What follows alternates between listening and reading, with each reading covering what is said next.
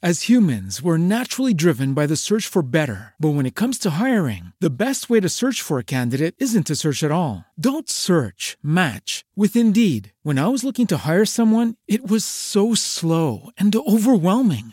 I wish I had used Indeed. If you need to hire, you need Indeed. Indeed is your matching and hiring platform with over 350 million global monthly visitors, according to Indeed data, and a matching engine that helps you find quality candidates fast. Ditch the busy work. Use Indeed for scheduling, screening, and messaging so you can connect with candidates faster. And Indeed doesn't just help you hire faster. 93% of employers agree Indeed delivers the highest quality matches compared to other job sites, according to a recent Indeed survey. And listeners of this show will get a $75 sponsored job credit to get your jobs more visibility at Indeed.com/podcast. That's Indeed.com/podcast. Terms and conditions apply.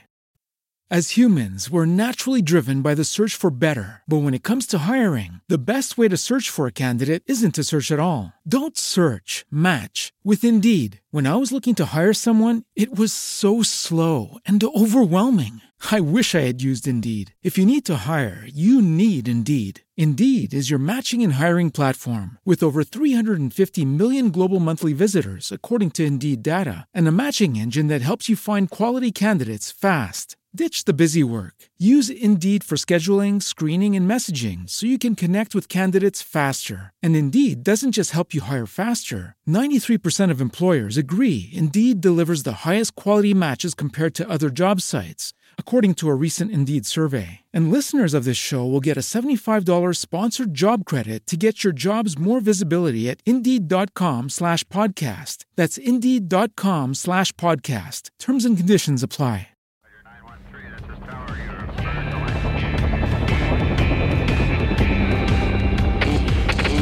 Never quit.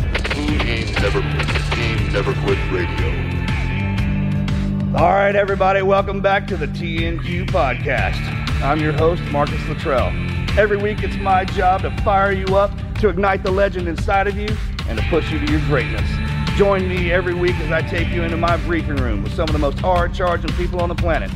They're going to show you how to embrace the suck of life, teach you the values of working your ass off, and charge through whatever life throws at you. This is the Team Never Quit podcast. So buckle up, Buttercup.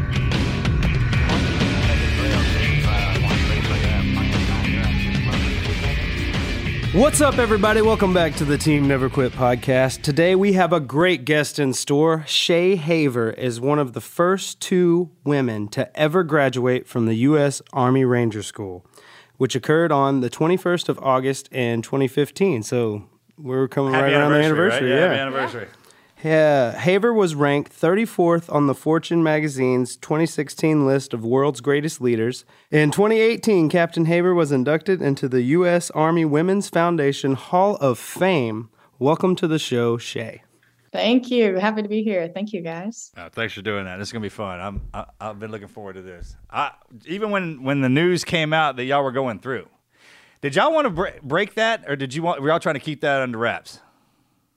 To be honest, I think it would have been amazing to keep it under wraps. No, absolutely. I agree with you. I was just wondering. Yeah. We had no idea, to be honest. Once we got into school, well, because there wasn't the madness beforehand. So once we got into school, you don't have access to any social media or news outlet or anything like that. We would just know randomly, and then occasionally they would come and brief our class and just be like, hey, there's going to be some civilians out there. Don't talk to them. Don't look, don't pay attention to them. Other than that, we had no idea what they were doing or that they were filming us live. So y'all were cut up, right? The shocker came when we actually, we graduated. People knew, we had no idea people would even know or knew that we were graduated or we were graduating before we did. That was the madness. That's crazy. Today's Patreon question of the day is, what is the weirdest way you've ever injured yourself?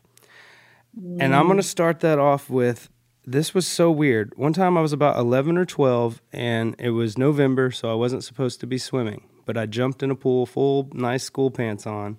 Or no, not a pool, a pond. And there was a catfish in there that swam up my pant leg, and his barb on his fin went into my knee. So I had to walk all the way back to the house soaking wet, and then got in trouble for messing up the pants and then swimming. And then my dad started spraying it with the water hose, and it just flipped around every which way. It hurt so bad, but it came right out of my knee once he hit it with the water. Ow. But it was the weirdest injury I've ever had. You have long pants on? I did. It was And a so catfish weird. swim up your pants. It went up the pants. Like I went down in I'll never the tell mud. that story again. All right. Deal. I see I where know you're going. mine. I was about Addie's age, and my grandparents had a little farm, and they told me not to go in this one area where there were these calves pinned up, and I really wanted to just go and pet the calf. I mean, it was a baby. It looked so cute, and I kept gravitating towards that area, and they were like, "Don't go in there. You'll get hurt." And I'm like, "Nah." So as soon as they weren't looking, I crawl under the fence and go in there, and I'm walking up behind it to pet it on its butt, and that sucker donkey kicked me in the stomach, sent me flying back. I lost my breath. I think I blacked out for a second. I was in so much pain, but I couldn't say anything because I didn't want to tell my grandparents that, I actually went in there. And so I just cried in fetal position until I could just get up and dust myself off. Never told them that I did it. Yeah. Wow. That was my weirdest injury, I think. Yeah. All right, what about you? All right, weirdest injury. Actually, I thought immediately when he said this, I was like, "Oh man, I have to tell this story." Dang it! So I was 5, doing a puzzle on the ground with by myself, and perfectionistic me had like the edges and the outline already done. I was putting together some pieces, and my sister, who's 2 years younger than me, decided she wanted to help. But in a way that we were already talking about dysfunctional family members earlier, in a way that she knew would really get under my skin, she decided she was going to put it in a place, a puzzle piece in a place that it didn't go, and try to force it in there. In my 5-year-old rage, of ruining this perfect puzzle I was putting together, I tried to just not nail her, hit her as hard as I possibly could. And she jumped out of the way at the same time. And I punched the ground so hard at 5 years old, I gave myself a boxer's fracture. Oh my God. That's pretty good because the bones really aren't, nice work. Puzzle was that serious. It was that serious to me. So stay away from That that. is so funny. Hey, that's a big deal when someone snatches a puzzle piece because that happened to I us am a all the puzzler. time. Well, especially during quarantine, we got locked down. That was we had a puzzle thief. Yeah, we had Puzzle a puzzle piece thief. piece Puzzle thief. piece thief, right? What do we call it? The bandit. The bandit. Puzzle piece bandit. They would steal One. one piece. This is a real thing. It almost. happens. I mean, I almost hunted them down as a homicide, dude. 'cause Right, yeah. At first, we just thought that maybe the dog got one of them or something Yeah. like that, but it truly was. And we It never- would make me so angry. we never caught 'em. because we would. We never caught him. I have an idea of. Oh, you who can't it throw could that have out been. loud, man, because I accuse everybody. Yeah, but Y'all are all someone guilty. would take one piece out of every. And we did a puzzle like every 3 days, like 1,000-piece puzzle every couple days, and someone would take remember that. one freaking piece. I remember that. Yeah. Enraging. Yeah, I would rage. Yeah, I love puzzles. Especially if you get into them. Because I didn't. doesn't get into it. Unless it's the holidays. Like when they spread them out on the table and there's nothing else to do out there besides watch football. And I will. I usually creep up at the end. Yeah. I helped y'all. Yeah. Now, wait a minute. I turn the pieces over for you every time. You do. Oh, yeah. He flips the pieces for me. I think that's the notable. That's helpful. Thank Yeah. you. Thank you. I think that's a notable profession. I can't believe you actually had a fracture at 5 years old from hitting your own force. That's pretty crazy. Good stuff. What's the weirdest injury you've had? What was that? Weirdest injury or weirdest way I got hurt? Weirdest injury just weirdest way you've I ever think been it could hurt. be either. I think you, it's probably throwing your back out by getting ice out of the ice machine. That's a good one. But so there was a time. This is before I was married. I don't remember. It was late. There wasn't a moon out. It was pitch black, no stars. And I'd fallen asleep at my mom's house, and I was going to walk outside. I got something to eat. I woke up to get something to eat, and I turned the lights on. Well, after I was done eating, I turned the lights on. I was walking out the door to go to my house. So I started walking down a deal, and I couldn't see anything. I mean, it was from that bright light at my mom's house to that straight darkness. And I ran into something. and it hit me in the chest. I mean, I wasn't moving with a purpose, but I was walking out pretty good, and it hit me in the chest and knocked me backwards. And I was in a back brace, and I was from one of my surgeries and everything like that. And all of a sudden, I hear something hit the wall or hit the ground and make this sound and get up and haul ass running. And I didn't. So I get up, man, and I go in and try and grab my rifle, come out, because it took off.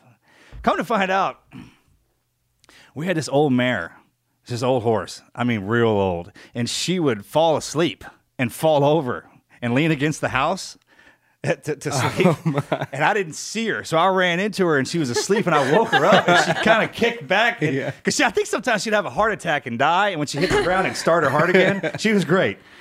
She wasn't real big, so when she hit me, it wasn't that bad, but and anyways, I re-injured my back. Dude, I don't think I've ever told that story. Y'all don't tell anybody, all right? Yeah.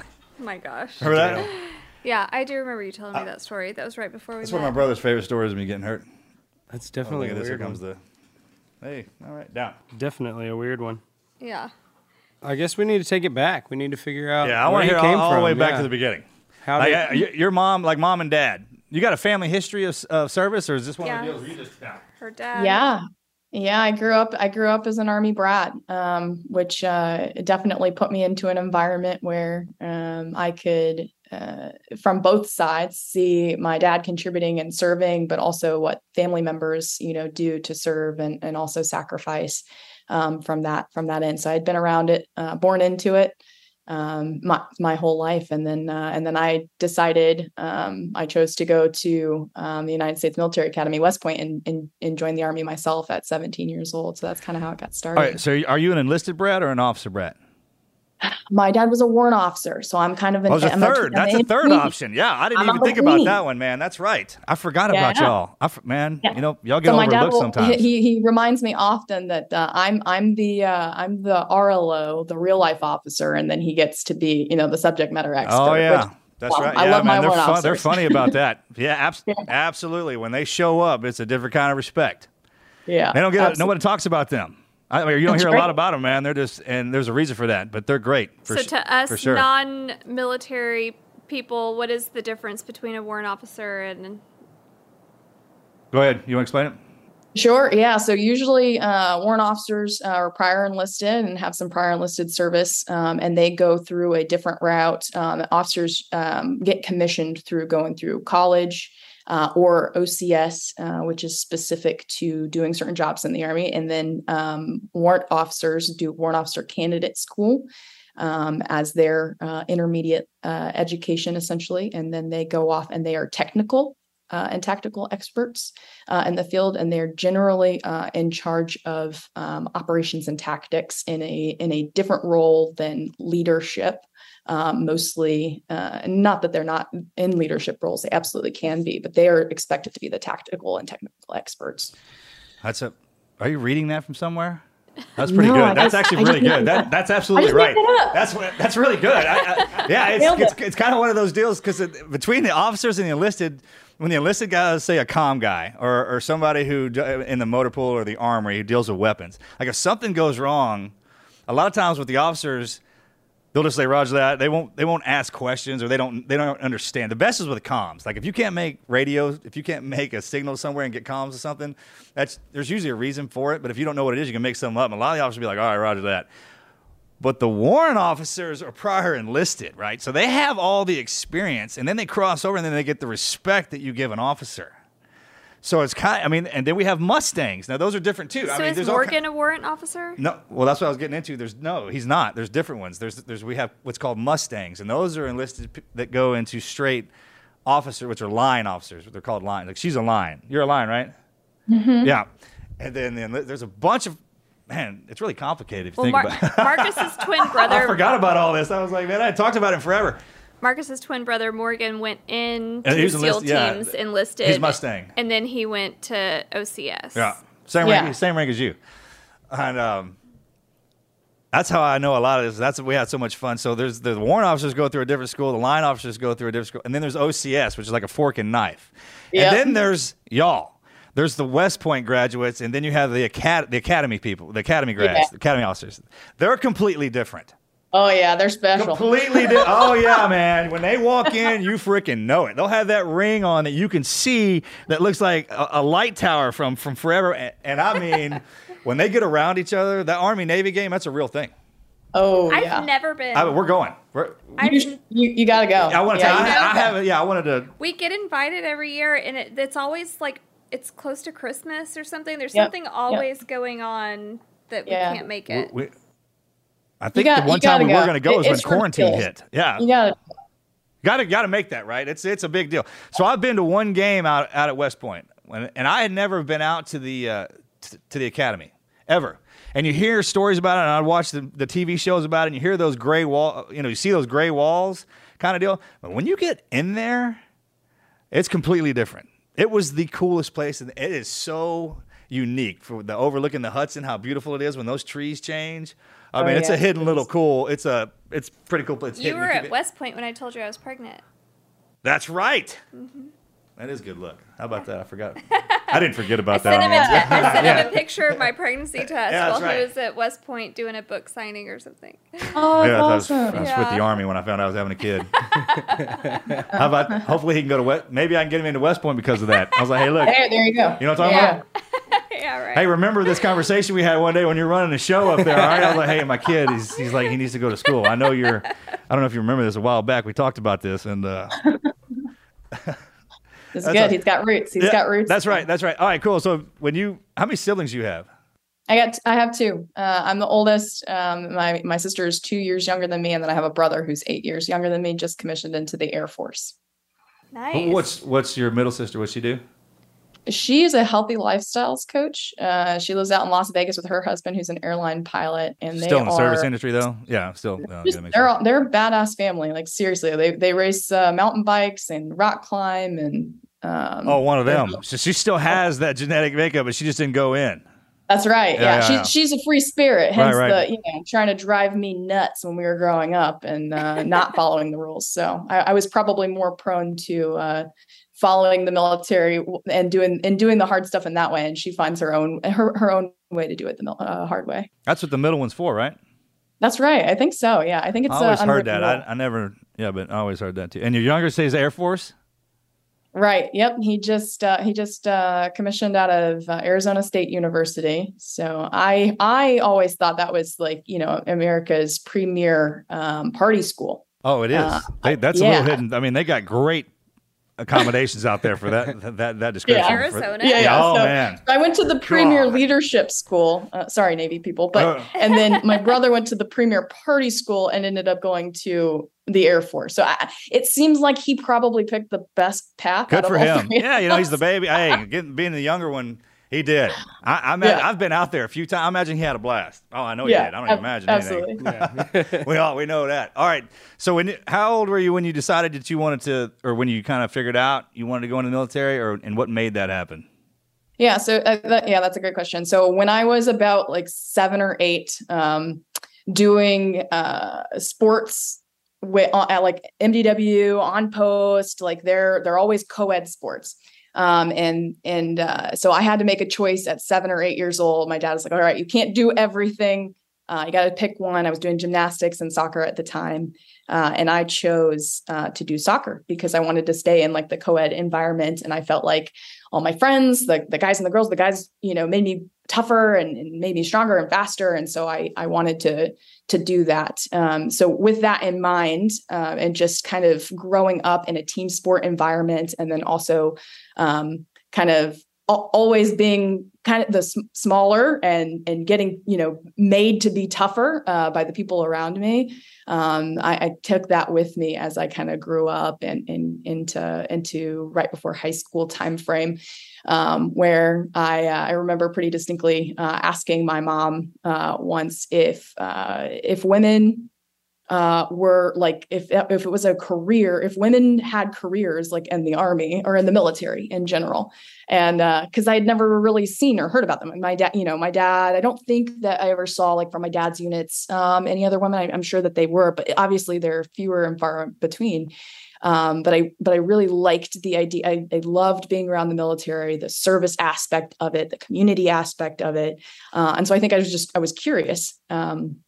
And I knew that I wanted to continue to do like hard things and grow and to be challenged. So it was about that time. I guess I had to have been like 12 or 13 when I started like asking those questions, right before I went into high school. And then in high school, I went to public school for the first time, right outside of Fort Hood, Texas. At Coppers the Cove. hood. Right. Yeah, Coppers Cove High School was my introduction to Army ROTC. So I played sports. I continued to play soccer my whole life leading up to college, and I was like, hey, I want to try some other things. I need to get involved with kind of the community. How am I going to fit in at a new school?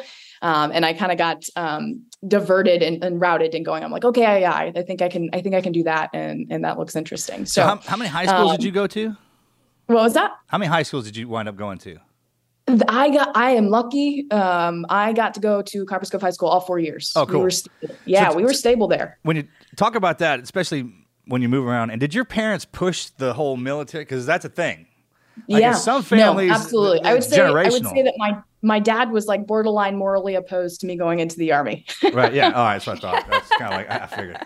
Yeah, because he's like, listen, he's like, it's not why do you want to do hardest stuff? Like, why do you want to do hard things? Why don't you just want to live an easy life? Like, or pick something, be better than me. That was always his thing. He's like, be better than me. Go do something better than me.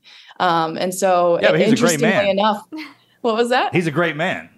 Yeah, absolutely. You know what I'm talking about? So it's like I think about that too, because when we're like, hey, go be better. But in a life when the reward comes with how hard things are, you can't. You can't understand it, and it's hard to tell somebody about it.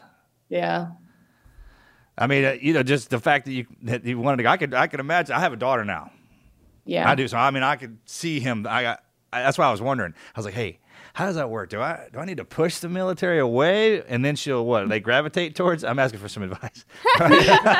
Yeah. So this is the unfortunate consequences of my dad being very specifically telling me not to do things. Oh, great! All right, I'll keep that in mind. I was the kid to do the opposite. So if Dad was like, "Don't go in the Army," go in the Army. He actually told me, "Don't go aviation." I went aviation. Yeah. Again, advice, don't go into the infantry. I went into the infantry. So I don't know what to tell you. Maybe you just tell them the opposite. Yeah, the reverse psychology thing. Yeah. I don't know, man. She's really smart too. She might play me. I think, I don't know. She's very feisty. Yeah. I feel like she's going to try to do whatever she can. Yeah, so people like that, I guess people like us, we got to learn we learn from doing it ourselves. Yeah, the hard way. When people say that, It's actually it's not a bad thing. Yeah. It's like, man, there's multiple ways to do this, and the hard one teaches you something just like everything else. It's for hard people. Okay, so you're in ROTC outside of Fort Hood, which is dangerous as hell. It's the Hood, man. That's a big, huge Army base. Fort Hood is they call it the Great Place. Yeah. The Great Place. Yeah. So what was that like? Because I'm sure that must have been a big ROTC program. Yeah, it was. And to be honest, I think what came out of that was I got to see a lot of people in my community who came from low income, not privileged backgrounds, be part of this program and what the program was doing to give them a hope and a future, give them skills and talent. And then honestly, a lot of times they would inspire these kids to go off and make a better life for themselves by joining the Army. And that was really inspirational to me. I didn't have that background. I obviously grew up in the military, and so we had stability, and we didn't have to worry about some of the community issues that surround the posts. That's a thing for sure. Right. And so it opened my eyes to what the military can do for people who don't necessarily have opportunity or based off of their background, their culture, wherever they come from. It's a place where you can go and get your feet underneath of you. And I was interested in that. I saw it as not as a charity, but as an opportunity. You know what I'm saying? So that's the best way to say ROTC was the beginning of me understanding that the military was like about opportunity and like you can make it whatever you want it to be.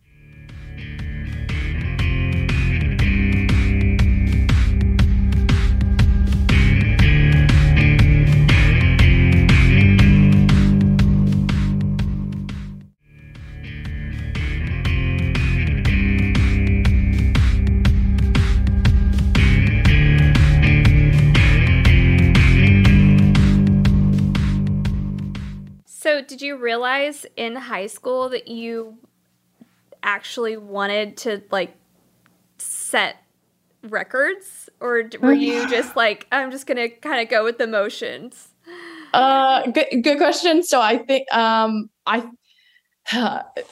again, probably pulling out more of my personality than I like. There's shadow sides to everything, right? Course, like, yeah, so everything, being completely disciplined and like very responsible, which is me, I'm like lends to getting shit done and accomplished, but there's some shadow sides to it, right? It's not necessarily like the best recipe for playing nice with others, or like you probably expect people who are like, oh, that girl's kind of bossy or whatever, but I know what I want and I'm driven, right? But that started when I was a kid and lasted through those things. So in high school, I was driven by this principle, like for myself, it's like, I learned at home from a book. It's a silly like kind of poem or whatever. No, let's hear it. That's the good stuff. But it says it's good, better, best. Never let it rest until your good is better and your better best. So I drove myself always by like I need to be better. Like what can I do to be better? And when I was younger, I wanted that to mean perfect. The older I get, I realize obviously no one is perfect and nobody can be perfect. Yeah. You know who regulates that? Life. Yeah, absolutely. Life regulates that. But there's nothing wrong with having that mentality. It's perfect. That's perfect to have that. Mm-hmm. Life knows it when you walk in with that. They're like, oh, this is that one person. This is that one piece, that one player. Yeah, that's right. You show up ready to work, ready to fight. And so what it did was it gave me a tenacity, it gave me a drive, and honestly, it gave me this other thing that I don't know if I have the right word for it right now, but like I absolutely don't take no for an answer, especially for myself. Like I'm not going to close a door to myself. I'm going to go and I'm going to try that thing, and if the door is closed because of something like I legitimately can't attain or I didn't meet the standard or whatever it is. Totally different, but I'm not going to be the reason why I don't go try or something. Oh, sure. Like that. Well, there's a difference between getting the no when we're in, and being shut out, just like you're saying. A lot of times there's situations in the environment that you want to be in that no is not the option because that wasn't the option you needed to go in. Yeah. Like there's multiple, and that no for an answer. Like, all right, well, I'll go back and rethink this. I always say, like, if you're whipping someone's ass, you're teaching them a lesson. If you're getting your ass whipped, they're teaching you one. And that's right. How it works in our family and with our communities, man. It's just, and it's the coolest part about it is you can get into some of them, and the life is so great. I mean, from sun up to sundown, what you do, and when you go to work, the food you eat, the community that you live in, where you live. Like, people do not want to leave that. They don't even talk about it. Matter of fact, they don't let you talk about it while you're there, because it's some of the coolest places that you can imagine. I didn't know any of that. We don't ever talk about, like, our commercials that we got recruited on and the TV shows. They talk about a lot of the stuff, the overview, man, but there's a lot of that, especially with the academies, when you start like that, like she did.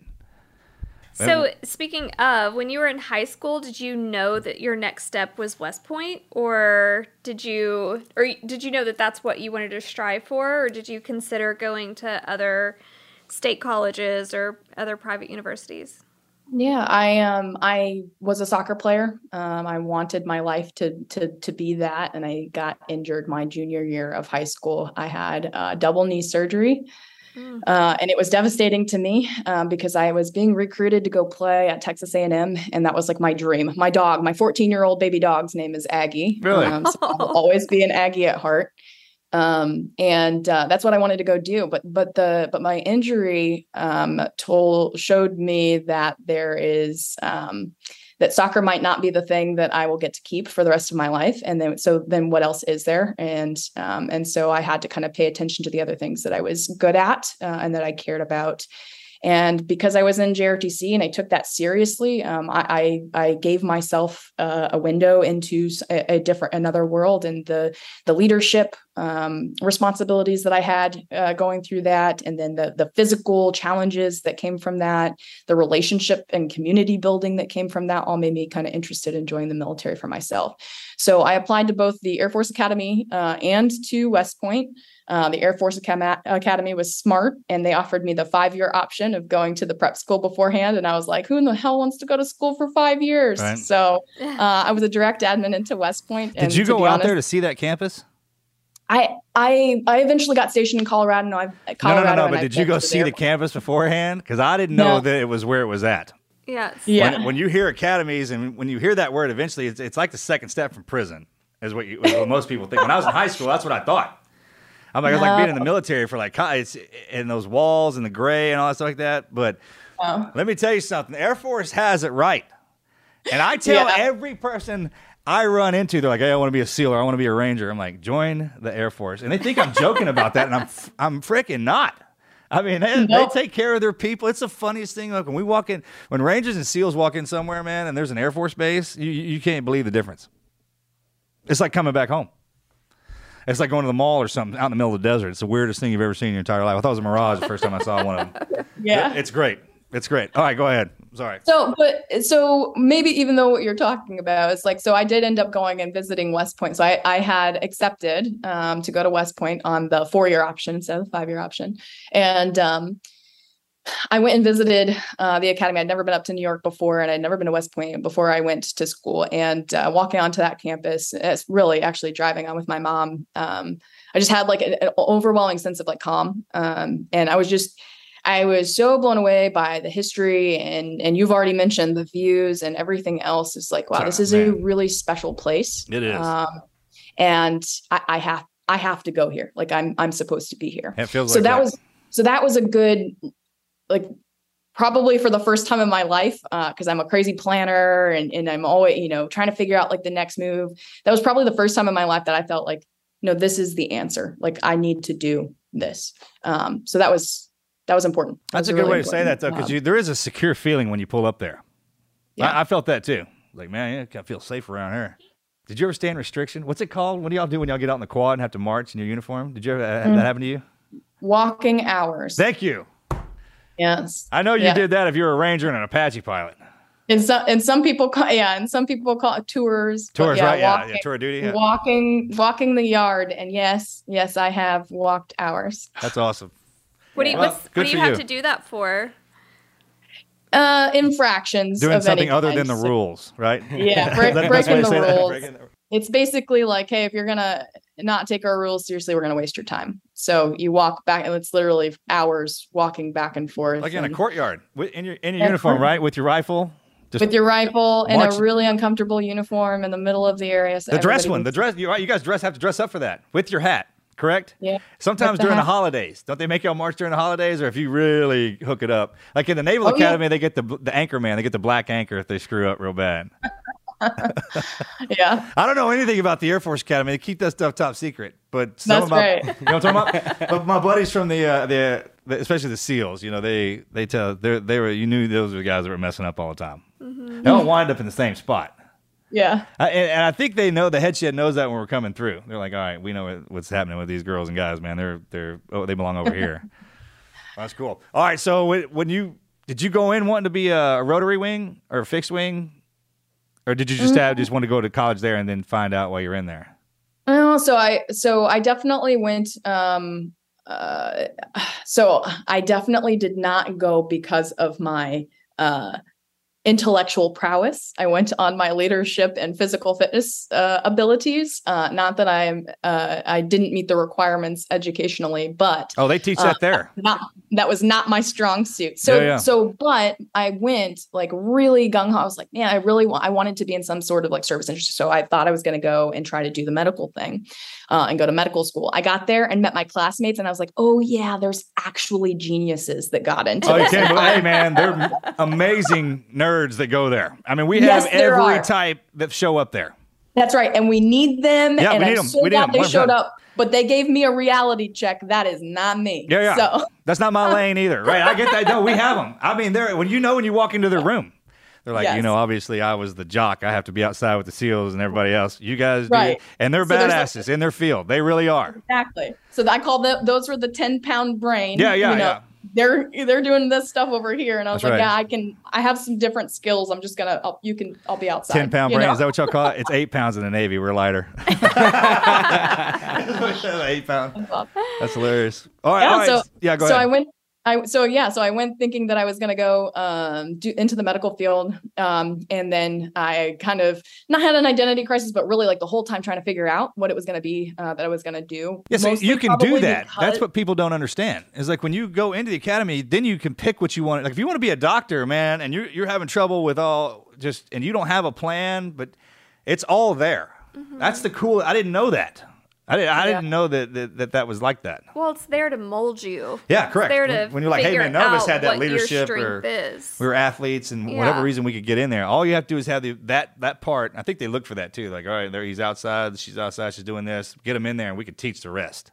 Yeah, absolutely. So they have whatever formula they've been doing it long enough that, they get, and just like anything, like there's good ones and there's not so great ones. And like because it's a human organization, right? Like it is what it is. So, but I took really seriously the fact that when I was coming out of there, like, yes, the education I was so grateful for, and the ability to do all the different sports and different things, which hopefully I'll get a second to talk about that in a minute. But I knew that when I graduated, I was going to be an Army officer. So no matter what I studied or sport I played, my job, my profession was going to be immediate.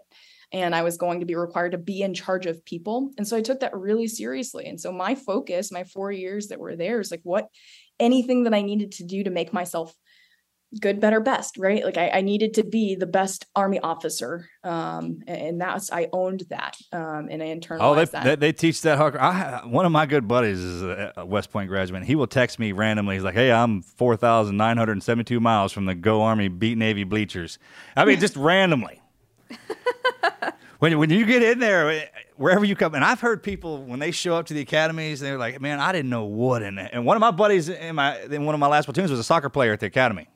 Yeah. And I asked him, I was like, hey, man, did you go to the academy to be a SEAL officer? That guy he is such an overachiever. The guy he's talking about went to West Point, was a Ranger, then went into the SEAL teams, and now he's in the FBI.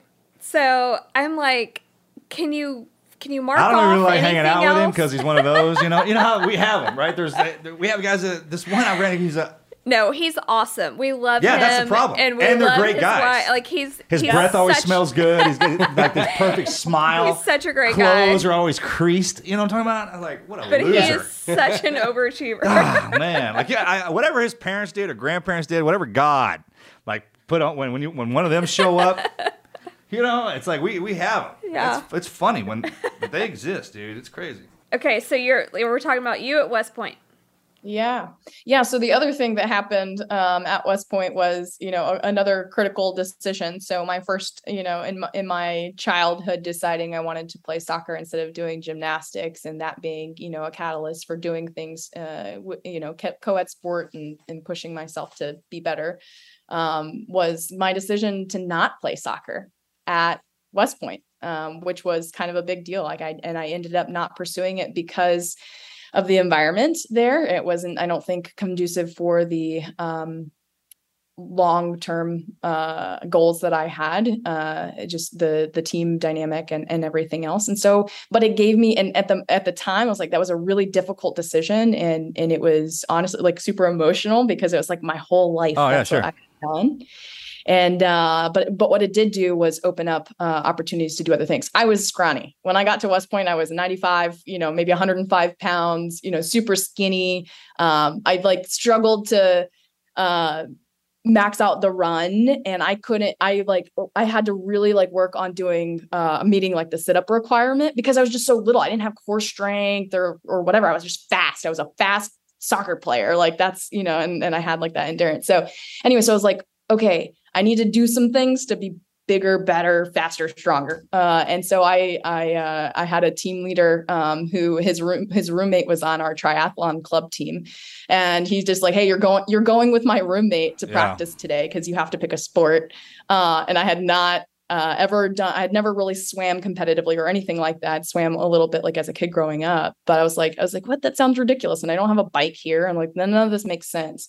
But I ended up falling in love with the endurance sport and becoming, a triathlon enthusiast and still do that today. But so that opened a door, though, for endurance training that really shaped my capabilities and ability to do other things down the road.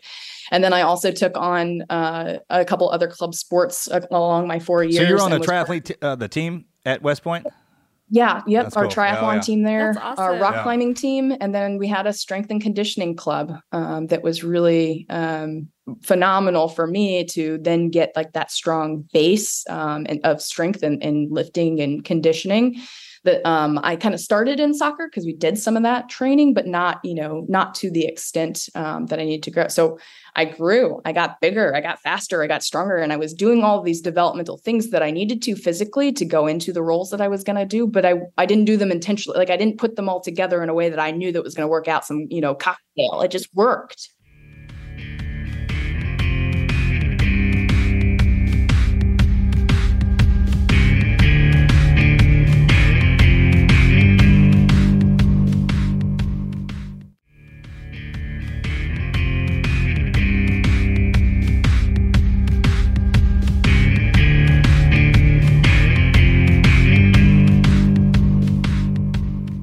That's like that timeline, that progression. It's one phase after the other. You can't see the ones down the road. You don't even have, some of them you don't even know they exist.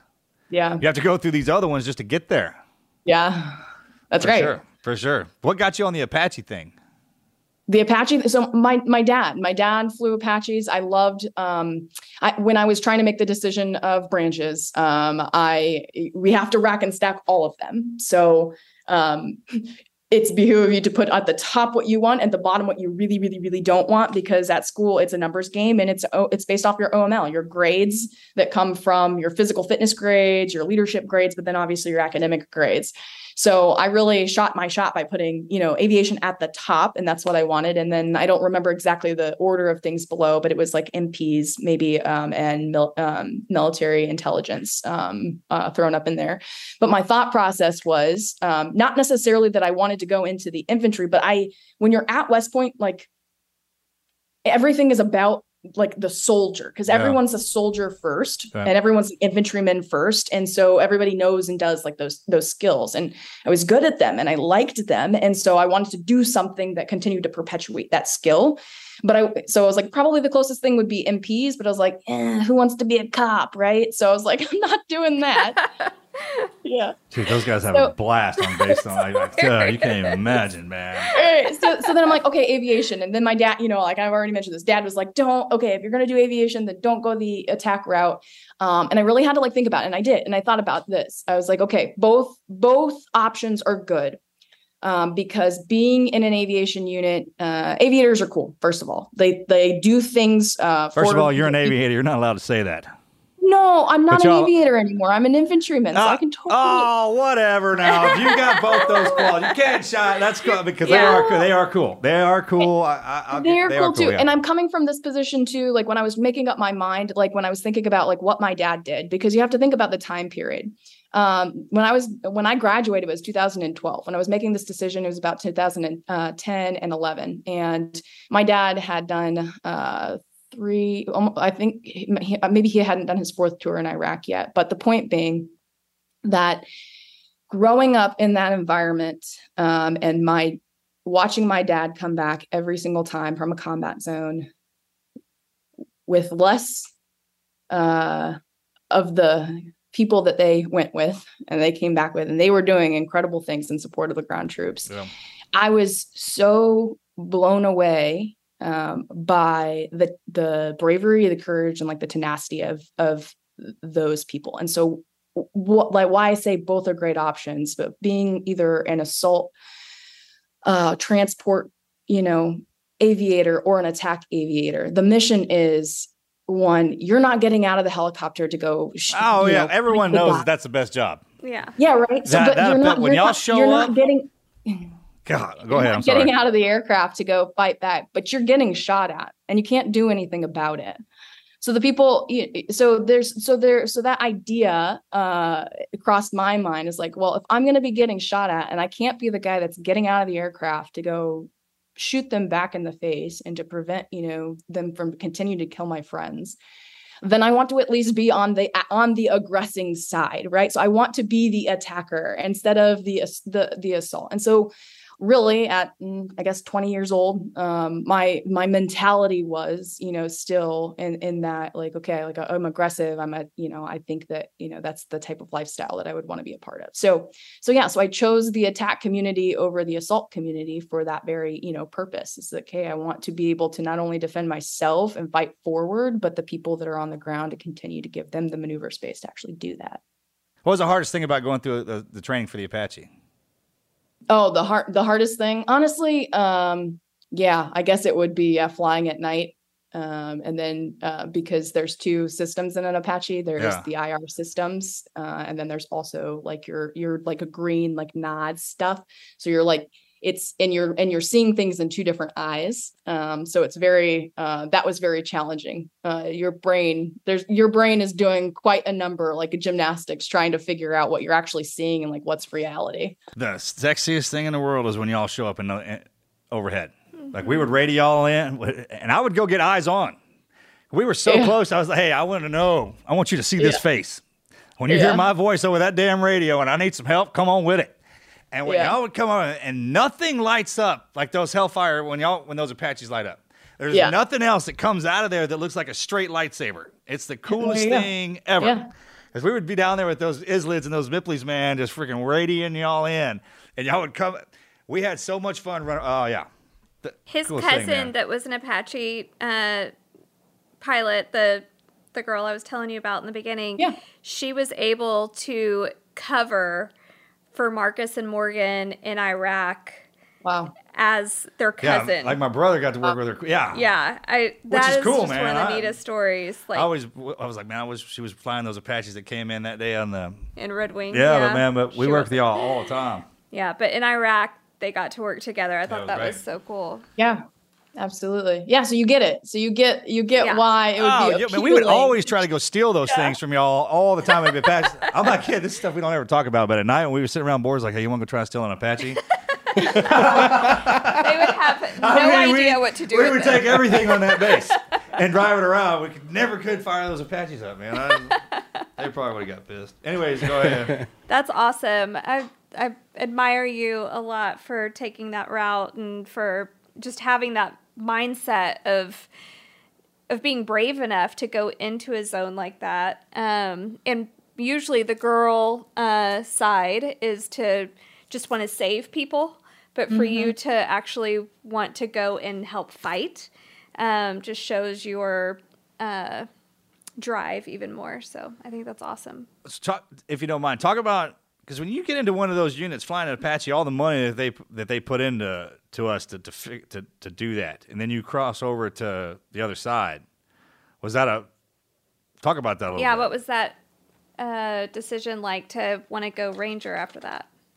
Yeah, well, it was a tough decision to choose to go infantry for sure. For a lot of the reasons you can probably suspect.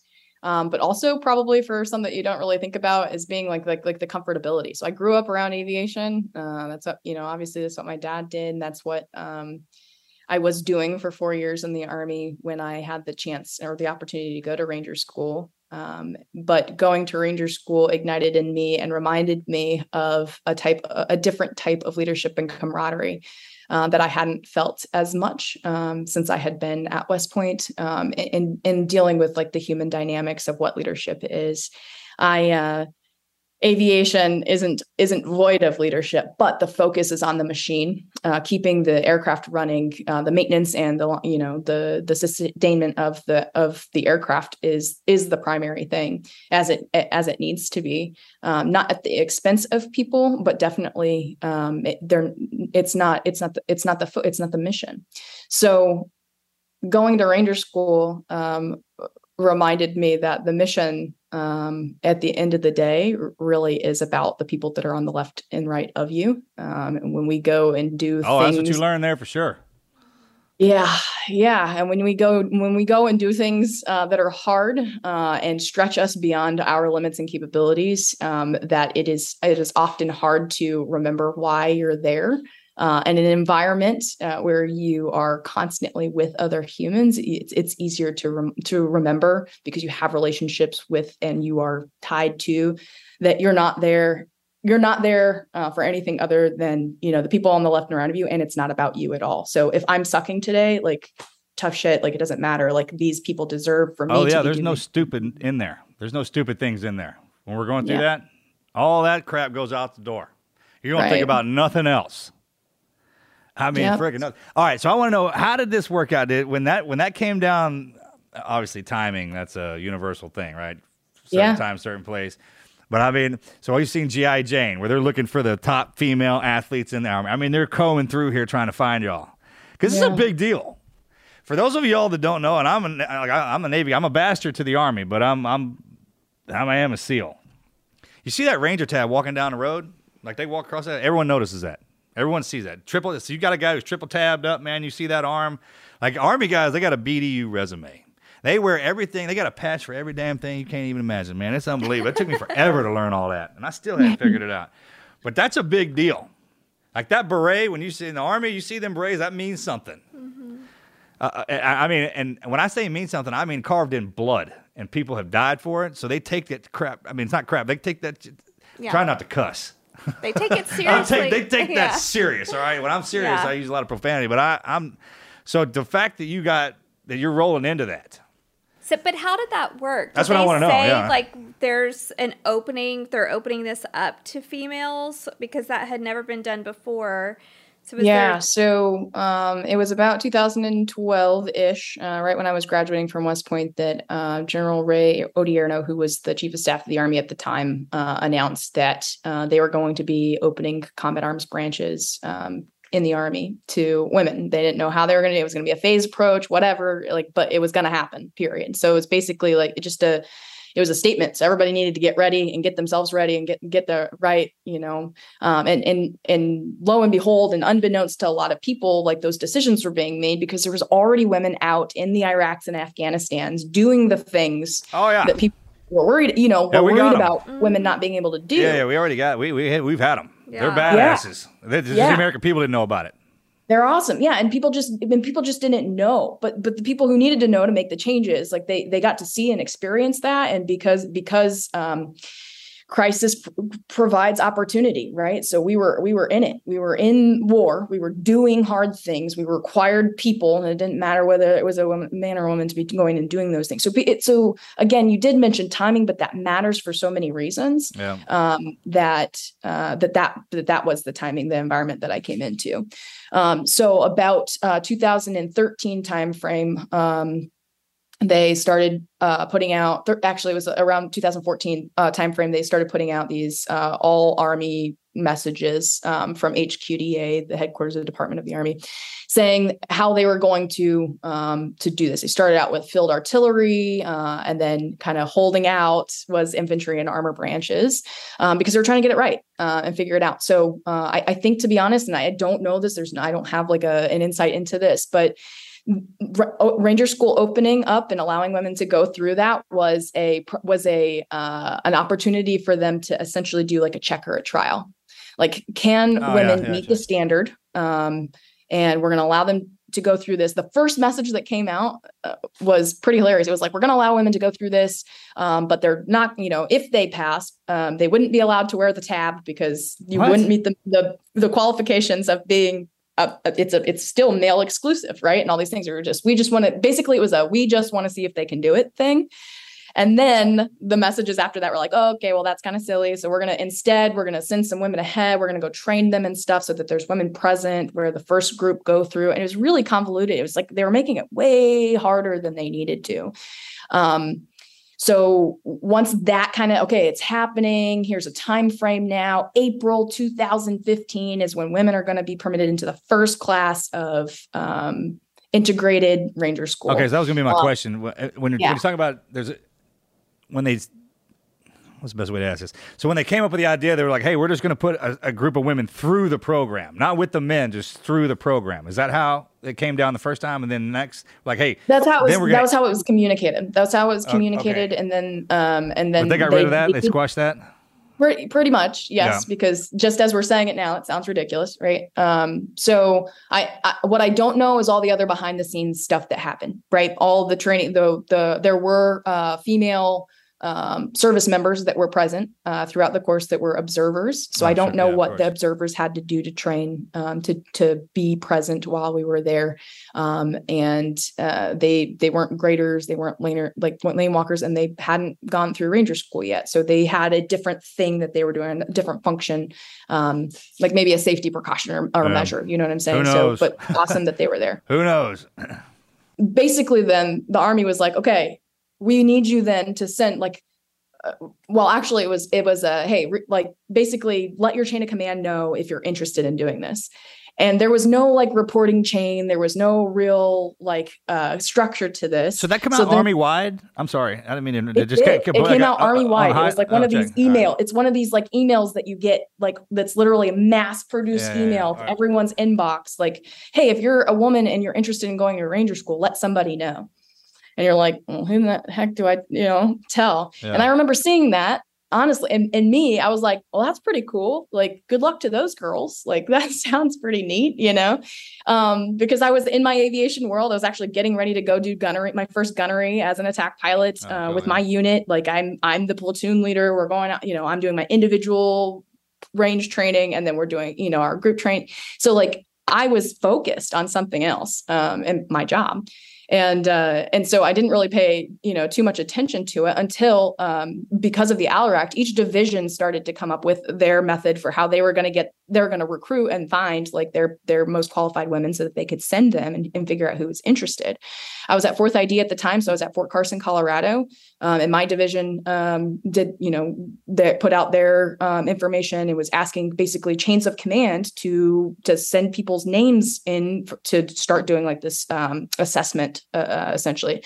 And the assessment was basically RAP week. So push-ups, sit-ups, the 5 mile run, and then this chin-ups, and then a ruck march and some land nav and whatever else. But basically they wanted to make an OML based off of that. So a bunch of women at posts all over the country show up to their division's version of this OML builder of find all the craziest, women out there who want to go do this thing. And then they had another vetting method so then each post came up with their women on an OML list, and then they all had to go to the National Guard's training center that's actually at Fort Benning. Oh, they sent y'all to one all at the same time? They gave us 3 different classes because they expected that there would be a lot more women that went through. I don't know the total number, but it was somewhere in the hundreds that ended up going through the RTAC is what it's called, the Ranger Training Assessment Center. So the National Guard runs that at Fort Benning. And that was January, February, and March. Fort Benning. God, it's a great place. Fort Benning, Georgia. Yeah. And I ended up making friends with girls that had gone through the January and the February class, and I was the only one. I was going to ask, were you summer or winter? January, February, for Ranger March. School all through the summer. Right? But I will say I had the coldest experience of my life, which I'm glad at least I did, because I can hold on to this and be like, okay, you can do worse. But was during RTAC in the month of February, and February I was the only girl. I was the only woman that went through RTAC for that class, and So how does that work? You're just the only girl? Well, I was the only one that passed in that class. So of the 3 months, January, February, and March, I don't know the numbers, but there are 100. But of those 3 months, only 19 women passed. Yeah. There were several in January. I was the only one in February, and then there were several in March who were people who had failed previously and went back. So across the Army, there were only 19 women total. That were going to be permitted to start in the first gender integrated Ranger School class in April of 2015. Wow. And those were the girls that I started Ranger School with. That's awesome. So what's that like showing up first day? Yeah, what was first day like of actual Ranger Girl, School? you're scared. I'm scared for you. Yeah. I mean, that's first day of Ranger School. First day of Ranger School. Here's a weird thing. Man. Ranger School sucks. Yeah. They send our guys there for punishment. They send SEAL officers there to get punished. That's a thing. Yeah, it's hilarious. We don't talk about it out loud, but it's a real thing. Yeah, I can see that. Absolutely. Day one, it's kind of surreal because it's like the calm before the storm. No one's really like yelling at you or anything, but you know it's coming like very soon. You're bald. So there was that. The night before I had to shave my head. Did you do that by yourself or did you that's because that's a thing. We have a party for that. Like we actually phase up party for it. We did. Yeah, we did. We had myself and Kristen, actually, the girl that I ended up graduating with, went to the same barber because we were like, we don't know how, like, what do we do? Just go get it, right outside the Fort Benning gate. That's how you do it. We got our heads shaved. But this doesn't probably seem like that big of a deal. But the women were still only allowed to shave our head to only like 1/4 of an inch. So like guys could like big it. So they were like bald, like shaved down to the skin. But we could only shave it because they're like, for whatever reason, they were still worried. They were like, that's an extreme haircut. And I'm like, it's already extreme that I had hair and now I'm bald. Yeah, so now like, it just looks weird. Yeah. So it's like, I don't get the difference of being all the way bald or mostly bald, but regardless. I don't do our laundry outside, man. I'll talk about, but there are some things that come down the pipe. We're like, man, well, how do you do, what are you talking about? Yeah. I mean, shave your damn head means shave it. So what you wouldn't think is that in a sea of bald heads, 1/4 of an inch of hair stands out. Sore thumb. Yeah, it sure does. So even though we tried our hardest to go in blending in by doing, all the right things, you're still noticeable, just by that one thing. Sure. That's so somebody can spot you. I bet that's so the people watching. I would think that would be something on purpose. That's on purpose. That the instructors or whoever said, just to make you feel that a 1/2 an inch more uncomfortable, because you're with brilliant. all the guys. Because that's how they do it. For those of y'all who are wondering how things get you, it's that kind of stuff. Like and you only that you'll be in some other situations and wouldn't even make a big deal, man. But when they're piling that stuff on you, and then it's like, oh, by the way, your hair's too short, but it's too long, kind of deal. Yeah. And you kind of offset it. Yeah, I mean, well, and all the guys are looking at you like, why do you have an itty bitty amount of hair? Yeah. Okay. This is your first day of Rangers school, and your haircut's not even right. Yeah. Right? Yeah. Exactly. You're out of regs. And the unfortunate piece is that already started off like why didn't you, from the guys who are our classmates, well, why didn't you have to shave your head all the way? That's what I'm talking about. There's animosity right there. I mean, if you want to talk about. Because I'm following the rules. Why am I different? I don't know. The point is not supposed to be having any, like literally it's supposed to be the same. Yeah, uniform. So I had to do day one 3 times. So I'm going to put that out there to say there's a relentlessness to this. On my 3rd day one, I bicked it. I was done. Yeah, I was done following the rules Yeah. and that way. And I was like, there's got to be one way. I'm tired of sticking out. They already know me. The instructors already know me, but my classmates and my peers need to know, like, I'm here. I'm showing up at 100%. I'm doing exactly what you're doing. See, that's that G.I. Jane shit right there, man. See that? She's in that boiler room doing some sit-ups and push-ups. Come on. I'm going to go watch that tonight. What was your first day? You need a sponsorship from that. What's that head blade thing? Right? Oh my gosh! Did Kristen do that too? Did Kristen do that with you? Oh, shave our heads. Yeah. Yeah. Yes. Cool. Yeah, we were. There were 3 of us on that last day. How are they doing, by the way? Are they all? They're great. That's first days in anything are terrifying, especially programs like this. I mean, the guys are scared. Yeah. I remember going into Bud's first day. I was terrified. I don't mean scared. I was terrified. Yeah. First thing that rolled out on me was one of the instructors yoked out of his mind. I mean, this dude looked like something off of an IBF professional bodybuilding stage. He was running barefoot in a Speedo and had a Rottweiler that didn't have a leash. Well, ran right past me, dude. That was my first instructor experience, and I was scared anyways. And it was like, because you don't know what to expect. No. Yeah, so the difference between day one, the first time, and day one, the 3rd time, significant, but still important because there's jitters or whatever for all the right reasons. And I think that my first, it's just, I had to find my calm. I had to figure out like what was going to keep me focused. How do you do that? On the task at hand. Yeah.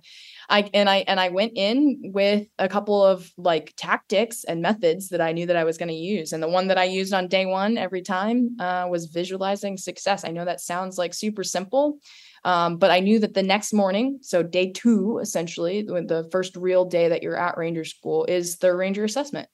And it's a known test. There's no surprise. You know exactly what it is that you're about to come. And somehow it is the most anxiety producing, stressful, and hardest physical fitness event that you can do in a day because of the environment that you end up going into. So the night before, I legitimately like would visualize and like and say and count to myself and like watching myself like essentially doing all of the phases like to perfection. So if it was 59 push-ups that I needed to do or 49 push-ups that I needed to do, I would literally with my eyes closed watch myself and count myself doing 49 perfect. That's the best way to do it. That visualization, they make us do it 3 times. Yep. Like if you walk in there and haven't thought about it or anything like that. Yep. Same way with athletes. I mean, hey, run that play in your head 3 times, at least 3 times before you go in there to do it. That way everything's in sync, or at least you're on track. You get that mind and body going, yeah, man, that's a real thing. Yeah.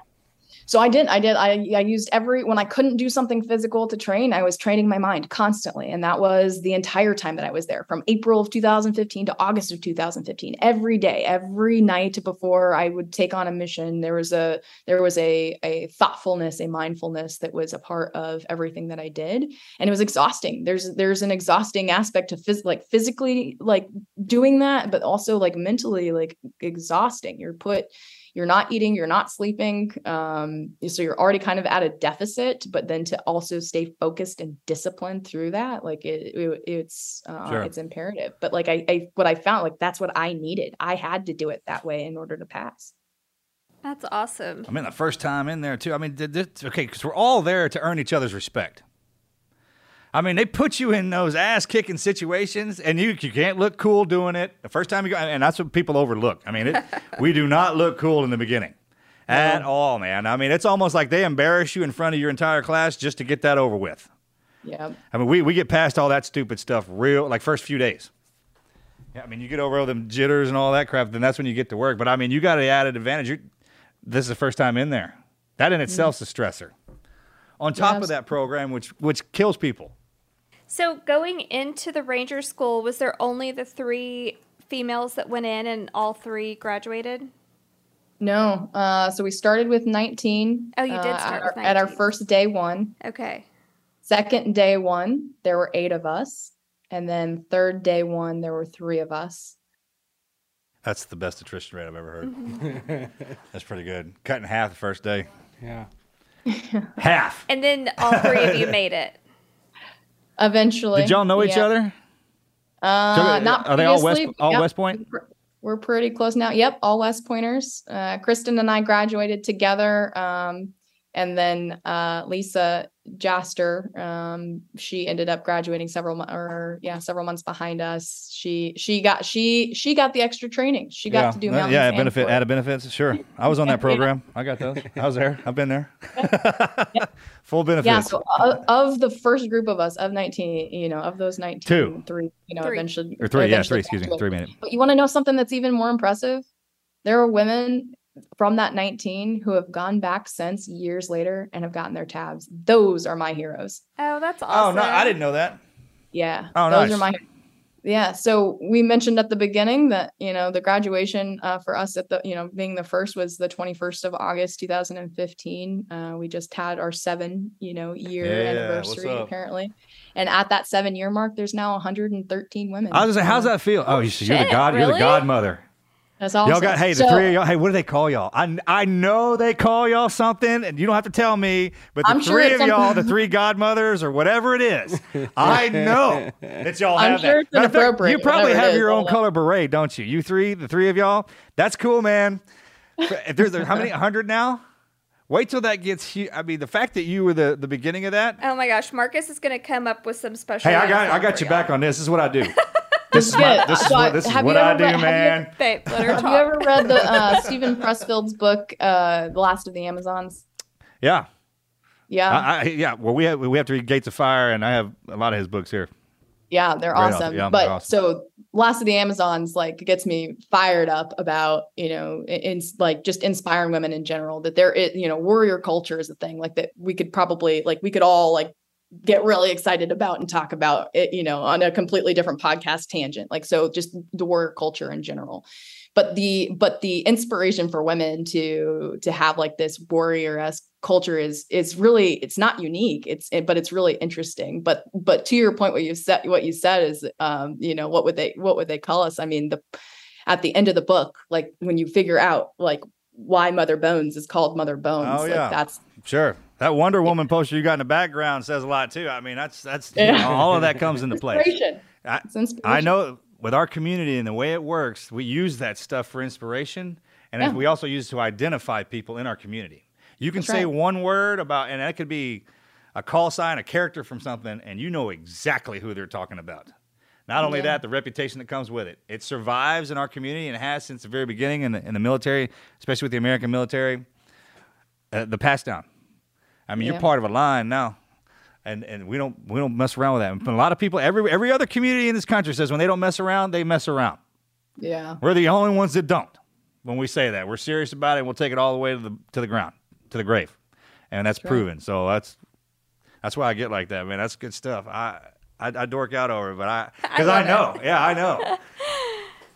That's funny. All right. Well, Marcus is gonna like think all night long about what your perfect I'll call you. nickname Or I'll should text you. I be. was like, hey, I got a good one. And every time I run into some Rangers, I'm gonna start passing because I do all the time. Yeah. I'm gonna start passing it around. I'm gonna just start talking to y'all about y'all with the nicknames, and I'll be here. Yeah, that's cool. That's funny. Yeah, I'm excited. So, what after that? After y'all graduated, and there was like instant fame for y'all. I mean, I remember watching it on TV. Yeah, I would hear everybody talking about it. Yeah, when y'all graduated, what was that like? Yeah. So I would probably interpret it as instant infamy instead of like being famous, because there's a lot of turmoil, I think, that came from it. That's probably not what people want to talk about, but it's real. So, and people deal with it in all kinds of different ways. And in my probably, like me specifically, like I have not been on social media, and I do not have my own social media, and I have not, and I will not, for all of the reasons that, just staying out of that. I don't need to be a part of that. I don't need to retort. I don't need to know what's being said. Well, not while you're in. We're not allowed to do that anyways, I thought. It's when you get out. It's like, hey, that pass down from what we're doing now, that's to give back, and you'll understand that. But while you're in, people get upset. I talk to SEALs sometimes too. They're like, well, I got on social media and I read something, somebody said something bad about me. I'm like, you're kidding me, Ranger. Let me tell you something. People talk bad about us every day. People want to kill us every day. That's the job. I mean, there's no one says anything good about us. That's because of what we are. So, I mean, when guys and girls get, especially us, like the warrior class, because it's easy because you're supposed to assimilate. You got to be nice and articulate and be, hey. But especially with our communities, the last 20 years of war and the pandemics and everything they put us through, man, it's just different with us. Yeah. Yeah. So I guess I would say that following Ranger School, it was just how do you keep your head down and keep working hard and keep doing the job without the scrutiny. So are you back at with the Apache unit, or did you stay? Yeah. Okay, that's what I thought. So you just go to Ranger School, get your qual. I left Ranger School, went back to my unit at Fort Carson, and just kind of in timeline, it was time for me to go to the Captain's Career Course. So I ended up going to the Maneuvers Captain Career Course at Fort Benning, Georgia, and that's primarily for the combat arms, so like infantry and armor. But it's the leading center of excellence, and so a lot of other people go, so aviators and intelligence officers, and I was fortunate to be able to go, and I went there as an aviator, expecting fully that I would stay an aviator. And it was about 8 to 10 months long of a school. And it took all of that time for me to decide that I was going to end up transferring into the infantry. All right. Wow. So who's the first person have you ever run into a tab protector yet? Who's the first person that called you out for wearing that didn't believe that you went through? Has it happened? That doesn't believe. Okay, so it's really hard for people to not believe that I went through because my picture is everywhere. Right. Well, you'd be surprised. I'm saying. I mean, or just some like jerk on the street. Yes, but yes, I have encountered jerks. If you can imagine this, I have had my tab ripped off my shoulder 2 times. Really? What? Yeah. By another Ranger? Yeah. Yep. Yeah. What did That's you intense do? fighting and right if there. you can imagine the amount of restraint and grace that it takes not to respond Sure. in the way of which you would probably respond if anyone touched you Yeah, or touched baseball a bat tab to the that you throat. I mean, control. come on now. You got some things protect. Oh my Yeah. gosh. I would think about it. If walking down the street, if I just happen to look up, like I said, you see that when it comes past you, because you automatically have to look up anyways. You're not supposed to walk with your head down, but a lot of us kind of when you're thinking or whatnot, and something when it starts coming in your field of view, it identifies itself, especially whatever's on that arm, on those sleeves. Yeah. I can't imagine someone going, I mean, and knowing your story, knowing everything you went through and how hard you fought to get it, someone disrespecting you like that. Oh, it's a test. That's not the way we do that. It's kind of a thing. It's a shitty one, though. You can't believe it. I was thinking, if you had responded, in the way that you wanted to in that situation, what could that have done for the reputation that you set too? Being above reproach there really makes you stand out. That's just incredible. Can you talk about the being inducted in the U.S. Army Women's Foundation Hall of Fame? What was that like?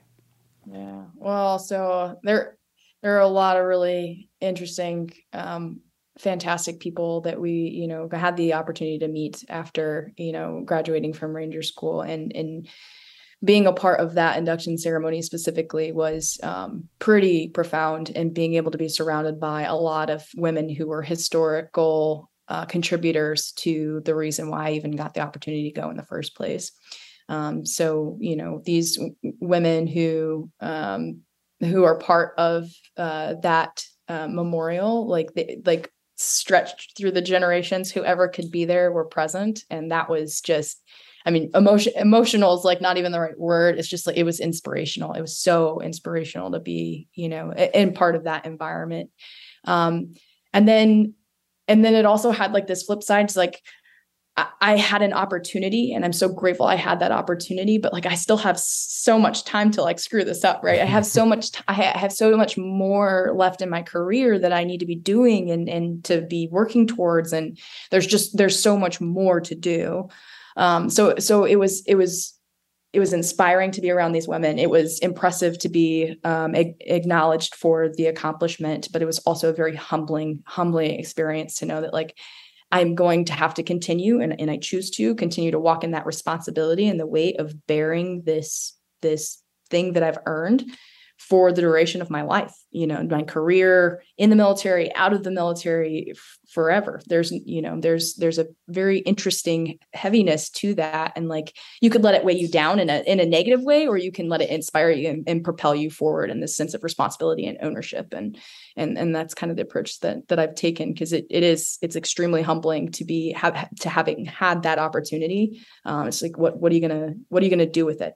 That can't possibly be the last good thing that I do in my life, right? So do you see yourself as a full career Army? Or do you think you'll get out in a few Great months? question. I don't know. I'm at the 10-year mark in the Army. That's a traditional time frame for people. Yeah, to get out. I want to keep contributing.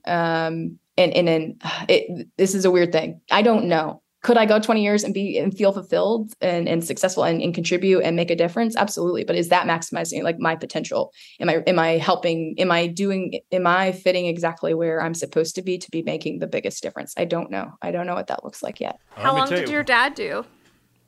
He did 24 years. Yeah. The minute you step out into this world, it's going to be 100 miles an hour for you. Mm-hmm. And it's easy, but it's kind of hard. Just like that. Yeah. The minute you step out of that uniform, pass it over. Yeah. And the fact that there's 100 of you, y'all don't understand how dangerous they are. I didn't realize that. I didn't realize because you get overlooked. And the guys are the worst about doing that because you're a woman. Mm-hmm. The fact that you have those skills, that's what you got to understand. It's that's a school you go to get qualification to go back to do something, but you can go if you have to. If you get called back up, the fact that there's 100 of y'all. Yeah. That's really dangerous. It's awesome. That's awesome. I love it. It is. And you got to think about this too. The first ones to go through always take the heat. Mm-hmm. So anybody talking all that smack and all that, man, you're taking that for the ones coming behind you. And Rangers lead the damn way. Y'all That's tell right. me that every time I run into you. Okay, so when if you're leading the way, that you're going to take the biggest hits. That's what we do here. You That's led right. the charge on something that probably no one wanted. Yeah. Yeah. I'm just being real because that's a guy thing. It's a bravado, and it's. But if you want to earn your respect around us, you better bust your ass. Absolutely. I don't want to hear you bitching, complaining. I don't want to bend around. I mean, you get in there and take it, and you're going to take the heat of the verbal too. That's part of it because we have to. It's actually love, hardcore guy. You know, it's just like, man, why? And you can't appreciate it till you get out. They won't step off you until you get out, and then everything changes. Because right now you're still part of the deal. You can't even see it. And I tell people, man, for every 10 you're in, it takes 2 to detox when you come back out to this side. That's a good point. It really does. It really does. And just because of how we're engineered and how we're geared in our generation and what happened to us after those 2 wars and what we turned into, especially the SF programs. I mean, leaps and bounds ahead of everybody else. So good on you for that. I'm serious. You're taking all that kind of that heat like that takes a lot more than just the physical part.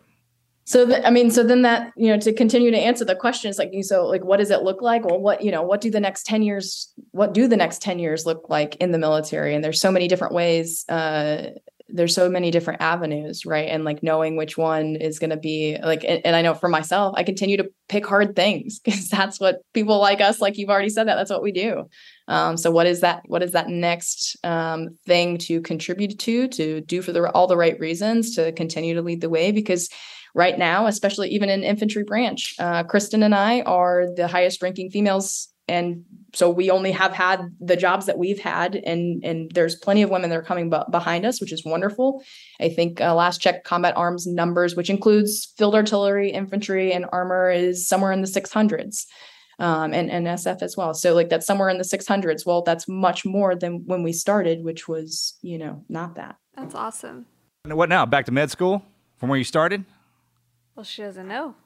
No, I'm just throwing it out there. It's always an option because, I mean, in the military, you can go do anything you want. And because she's already, you don't understand, too. A lot of those schools, when you get those, they open up more doors for you that normally wouldn't be there. So if you have that kind of performance already, that medical thing, man, it's up there. It's just a high-performance school.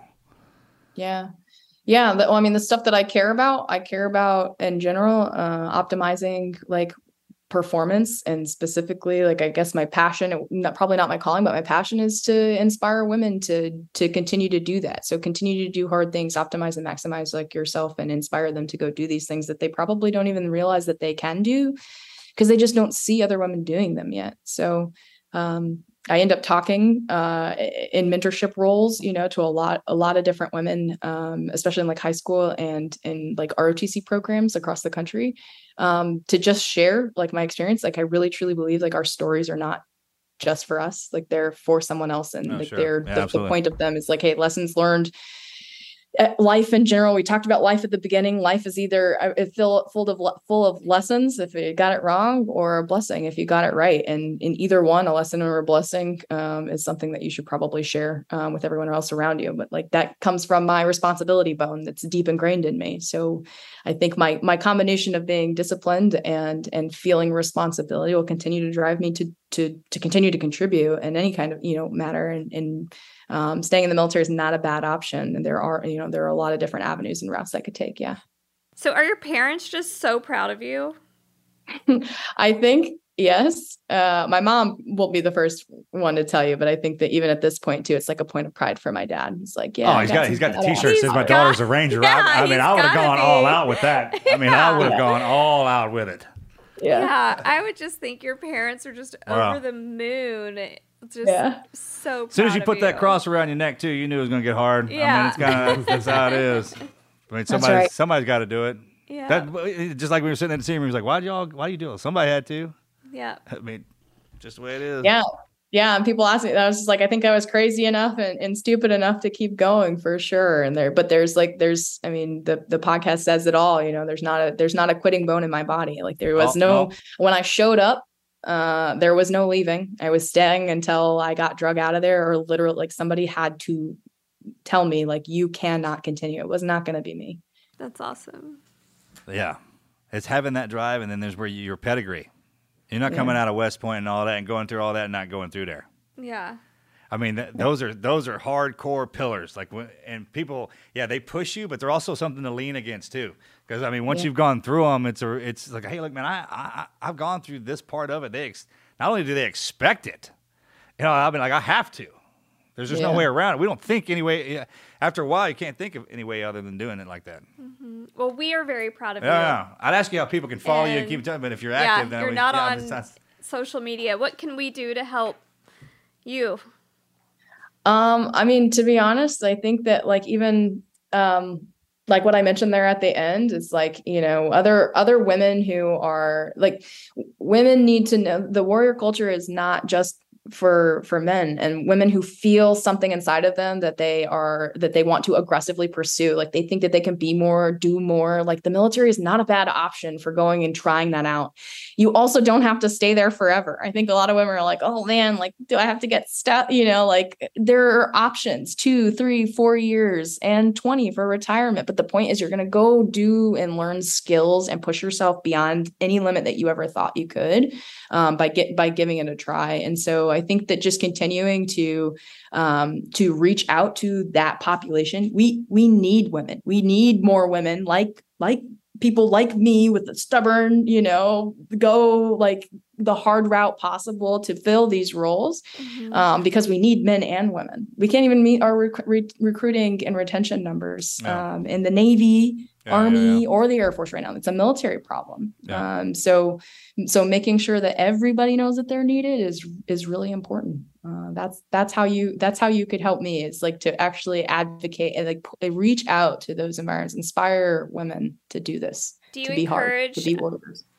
Kids to go into JROTC?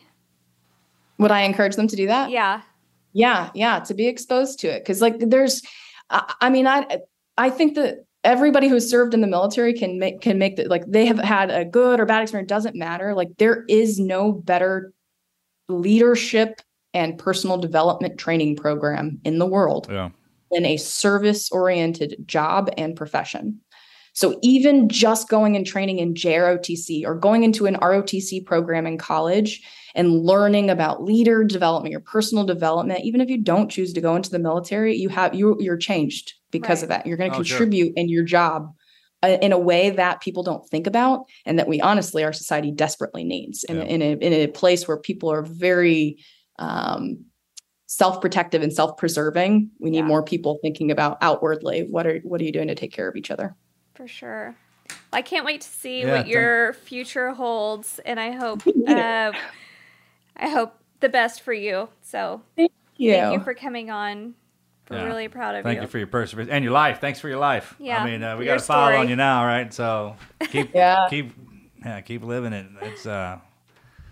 It was an honor to have you on here. Tell your parents, good job. Tell them, Yeah, absolutely. I appreciate it. And you guys taking the time and just your mission of perpetuating, telling people hard, stories of people to keep people going through hard things. Like you can't get the lesson, and you can't get, the reward on the backside if you don't actually persist through something. Right. And so just by the nature of you guys putting out there that there's more that you don't, heroes come in the most unlikely, boxes of surprise, and they're all around us, and everybody has a story. So you guys amplifying that is impressive. It's good. It needs to be perpetuated. Awesome. Well, thank you much. Well, keep doing good things. All right. So take care of you. Thanks, God bless y'all. you. Take care. Yeah. Right. Have a great one. Bye. Bye.